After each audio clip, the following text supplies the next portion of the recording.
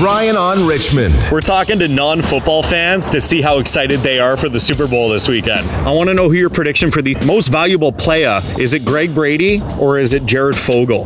Fogle. Why are you going to go with Fogle? He's the underdog. He's the underdog, eh? It's kind of got like a little bit of like a controversial history, don't you think? Well, yeah, but just because you did something in the past doesn't mean you're not a good player. What do you think of like Greg Brady? It's been announced that he's got a weird crush on a stepsister.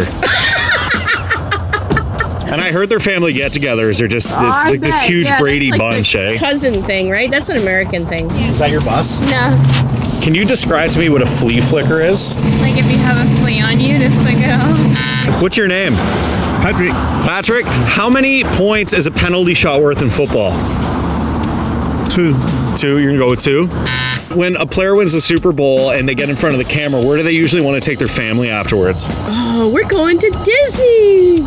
You sure it's not the Motor Court Motel on Dundas? With the heart-shaped bed. That's it, right? Right? Yeah. I know. Greg Brady would love that with Marsha. Greg Brady. Yeah.